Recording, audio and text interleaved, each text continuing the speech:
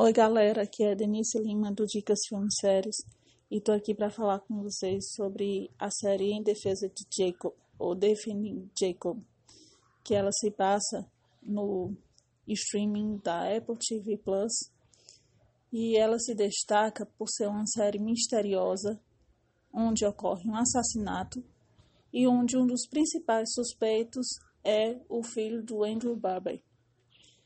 E, assim, ela é uma série que ela aborda vários questionamentos, então ela é interessante que seja observada por todos os lados, a questão familiar, para a gente poder entender um pouco mais a série.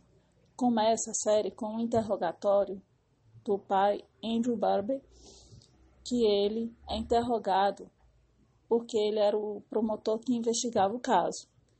Então, a história se passa ao redor, ele é o protagonista da série.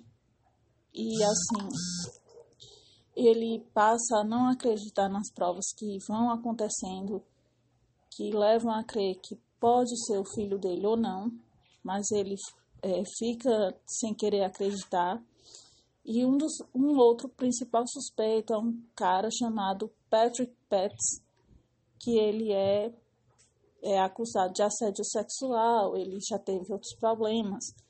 Enfim, aí fica naquela investigação toda, até que aos poucos, vai se fechando a história e ocorre o julgamento do Jacob, que foi visto até o 6º episódio. Aí é que a gente vai conseguir ver um pouquinho do que vai acontecer o desfecho aí.